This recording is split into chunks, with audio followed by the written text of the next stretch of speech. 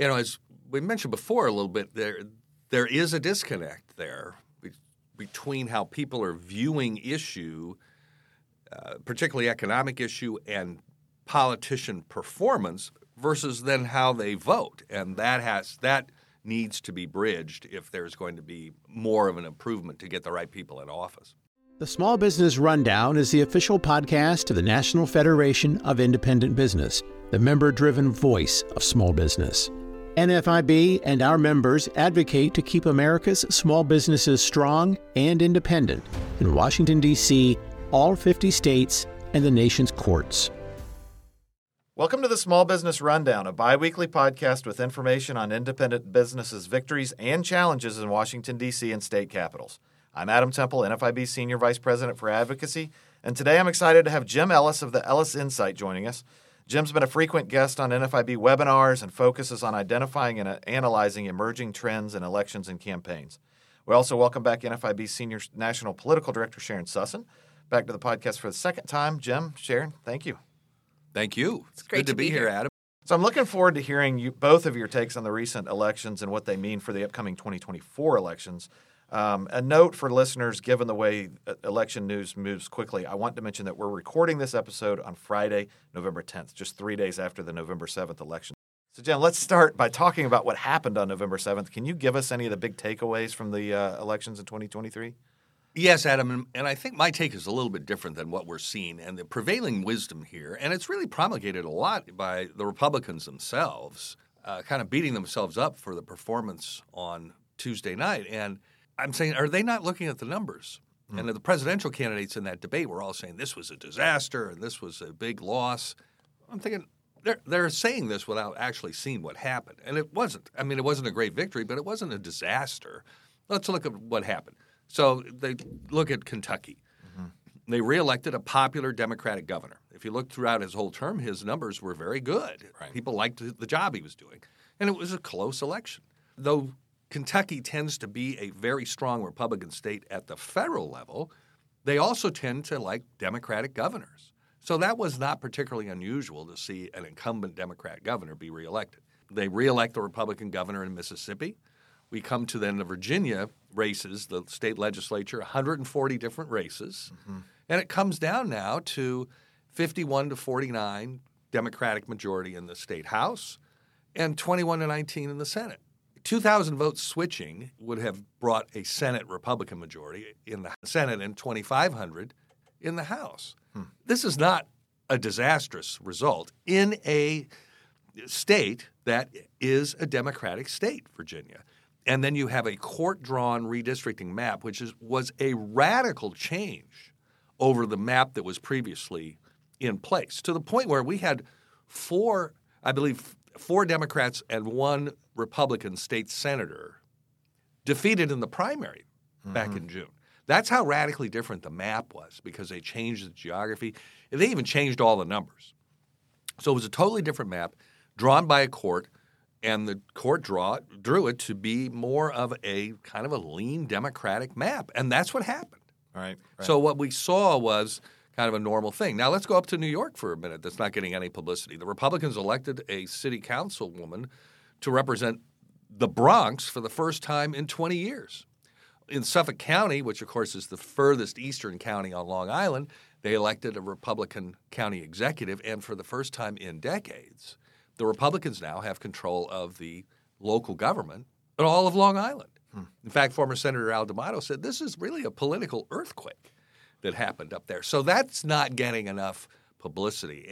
But do the Republicans still need to refine their message, as they were talking about on the debate? Absolutely. They still have to come up with a better response on the abortion issue, and they have to continue to do a better job telling people what they are going to do to make their lives better and not just how bad the Democratic opponents are. Right.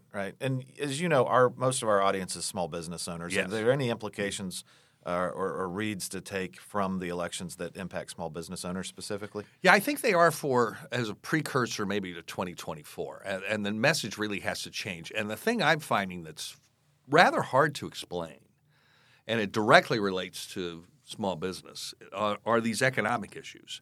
And if you look at poll after poll after poll, Republican polls, Democratic polls, media polls, university polls, they all show the same thing, that people don't like where we are on the economy. They think the country's on the wrong track. They are very upset with how Biden has managed the economy and particularly inflation. They don't like the prices. That obviously affects the whole small business world. Yet what are they doing? They go back and it's not so much they go back and reelect Democrats. They're reelecting all the incumbents. Right. And that's what I find really difficult to understand. People, by and large and overwhelmingly, don't like the direction that the country and most states are headed. Yet when they go in the voting booth, we're reelecting all the incumbents. In 2022, and we saw this pattern continue in 2023, we had 56 governors and senators ran for re-election in 2022. 55 of them won.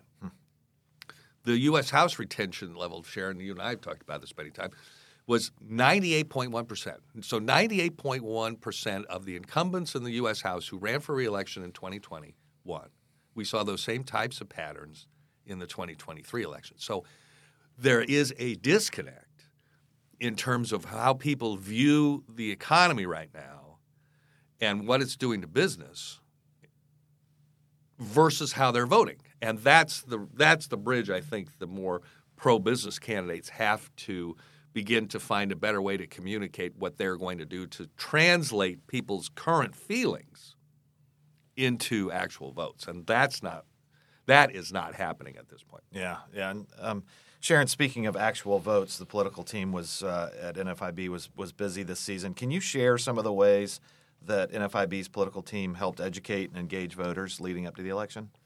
Sure. Like NFIB, our program, we always look to, identify the pro-small business candidates for our state PAC to support. We encourage our members to engage to help those candidates, and then we run programs to ensure we get out the small business vote. Our voter guides, we were doing digital ads in key areas, and our road team in some states. So we were really doing all we could to get out the small business vote.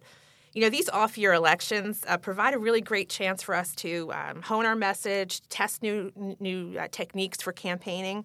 It turned out to be quite a busy year. As Jim mentioned, there's regularly scheduled elections in Virginia, New Jersey, Louisiana, Mississippi, Kentucky. We had judicial elections in Pennsylvania and even ballot initiatives. But in all cases, our priority is to make sure our members know what is at stake, how they can engage, and vote for the pro-small business candidates or issues on the ballot. And I do want to hear a little bit more about how pro-small business candidates did in the election. But first, before we get into that, we endorse candidates here at NFIB. Can you get into why and how we approach that process? Simply, we support candidates who support small business. We have a federal PAC who took a little break this election, but focus being on the states. But, we look at voting records, positions on issues. I know there was a lot of other issues that were being discussed by voters in states. We don't get involved in those other discussions, really, that were driving a lot of elections and did impact results. So we really focused on the issues that matter to our members. Our state PACs made those determinations to support candidates, and we try to use our resources in the most efficient and effective way to help influence the pro-small business outcomes, and that we did enjoy. And how did NFIB's endorsed candidates, how did they fare? It was a good night for NFIB. We were involved in the right races in the right places. Overall, 89% of our small business endorsements won. That includes Mississippi, Louisiana, Virginia, 89% win there, New Jersey, 81%. And the 3 ballot initiatives in Colorado, Texas, and Maine, all 3 of those won, 100% there. Unfortunately, did not win the judicial race in Pennsylvania. There was a special election in Massachusetts. We did win there. So overall, really, really pleased with our outcomes with a really integrated plans and programs that our staffs put together. 89%, I'm pretty happy with that. Yeah. Jim, did we learn anything from the 23 elections that would apply to next year's elections? Yes, I think so.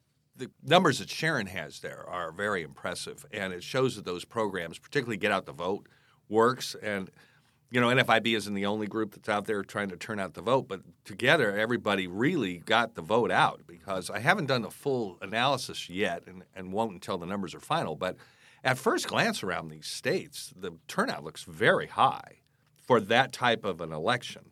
And that proves, I think, that these grassroots programs that Sharon was discussing really, really work. Right. And the results are evident in what she was just saying.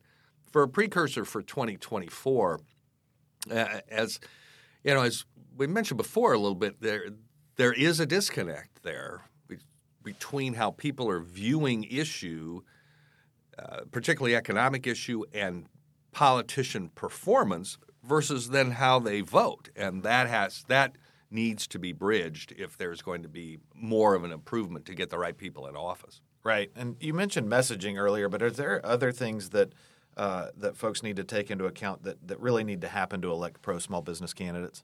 Well, the message in the grassroots programs. I mean, I think what Sharon talked about, these types of programs and getting the word out, and the NFIB members to encourage like-minded voters that they know to go out and vote, making sure the four or five people, if every NFIB member knew how these people were going to vote on small business issues, and say, hey, remember the election is here. If you're in a state that has mail balloting, you could mail in, or you have early voting. There's so many ways to vote now, and just make sure these folks do it. But if everybody just did 3 to 5 people, that would help immensely.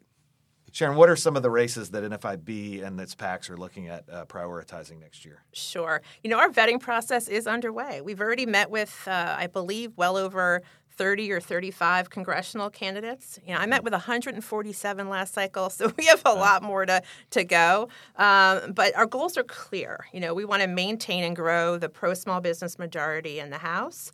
We need and want one in the Senate as well. The margins are tight. What is it, 4 seats in the House, Jim? Yes, when the special election in Utah will make it 5 if the Republicans hold on to that. So 5 in the House, and now really with Senator Manchin now announcing his retirement here this week, the Republicans are virtually a lock to win that, and I think it's reasonable to say you have a 50-50 Senate. What I'll say about Senator Manchin is that he has been a guardian of small business, and so we NFIB don't look at the partisan makeup of the Congress as much as we're looking for. We want to have each house controlled by strong and consistent advocates for small business. So again, our priorities are protecting our small business incumbents. And supporting as many competitive challenger candidates as we can. In the Senate, there's a couple key states obviously to watch: Pennsylvania, Ohio, Montana, right. West Virginia. The dynamics just this week changed, and Nevada also. These are and the Arizona wild card. Correct. Yeah. Yes. So we as NFIB, first and foremost, we want to, I think 2 incumbents in Florida and Texas who are supporters of small business are up for re-election. Those are 2 states we're going to keep an eye on. But, our goal is to really make sure we're supporting the strong, consistent small business candidates in those states. In the House, it's a little bit harder to see, but redistricting will influence that a bit. North Carolina should pick up a couple of pro small business seats, but we'll see. There's been just yesterday 3 members of Congress decided not to run again. So with what has gone on here in Washington, members of Congress are going back home hearing from their constituents, and so we're likely to see more open seats in the coming weeks for sure. Jim, what's grabbing your attention about the 24 elections? Well, obviously the presidential race. Right. That's going to set the tone across the board, particularly in relation to turnout. I mean, most people are going to make their decision as to whether to vote or not, whether even to vote based on how they view that presidential race. And I think that's really something that what we would call down ballot races, U.S. Senate, U.S. House, and then your local races, that's a challenge for those candidates to really make sure that people are going out just not to thinking about the presidential race, but how important their own races are as well, and to be motivated to vote based upon those particular candidates. And I know that's what the programs that Sharon operates concentrate on too, and make those small business issues a focal point in driving people to the polls. Right. Before we go, is there anything either of you'd like to add? I would just say stay tuned for the ride. I mean, we don't know what's going to happen. Politics is certainly unpredictable. But please stay tuned to obviously our podcast here and other NFIB communications for updates from our team. Feel free to reach out at political@nfib.org if you want to learn more about what we do and how you can help. Well, and the one thing I think we can predict for 2024 is the results are going to be close across the board. We have a very tight presidential race. Let's go back to 2020. That race was really only decided by 65,000 votes at the end of the day. When you add up the margins in Arizona, Georgia, Wisconsin, and the 2nd Congressional District of Nebraska. Nebraska and Maine allow their congressional districts to carry electoral votes. That was it. 65,000 votes elected Joe Biden. I think we're going to have something similar to that this time. And then, as we were just discussing, these margins in the House and the Senate are so tight. We really could see a very interesting result where you could see a new president, a new majority in the House, and a new partisan majority in the Senate, and still end up with split government. And it's just a very interesting time in American politics. And so from a prediction standpoint, we can predict on close elections. And that's why it's so important to be more involved than ever. But the outcome is completely unpredictable at this point in time. It is indeed. Well, I want to thank you both for being here. I think we should mark our calendars for a year from now and see how our predictions fare. Listeners can find out more information on small business issues and NFIB PAC-endorsed candidates this election season at the link in today's show notes. And if you have small business podcast topics or questions, we'd love to hear them. Answer them on a future podcast, so you'll find our email address in the show notes as well. And now I want to thank you, the listeners, for joining us on today's Small Business Rundown.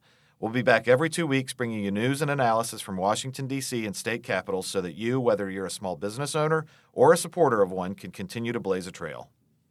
The Small Business Rundown is brought to you by NFIB, the voice of small business. You can find us at nfib.com and on Twitter, Facebook, Instagram, and LinkedIn.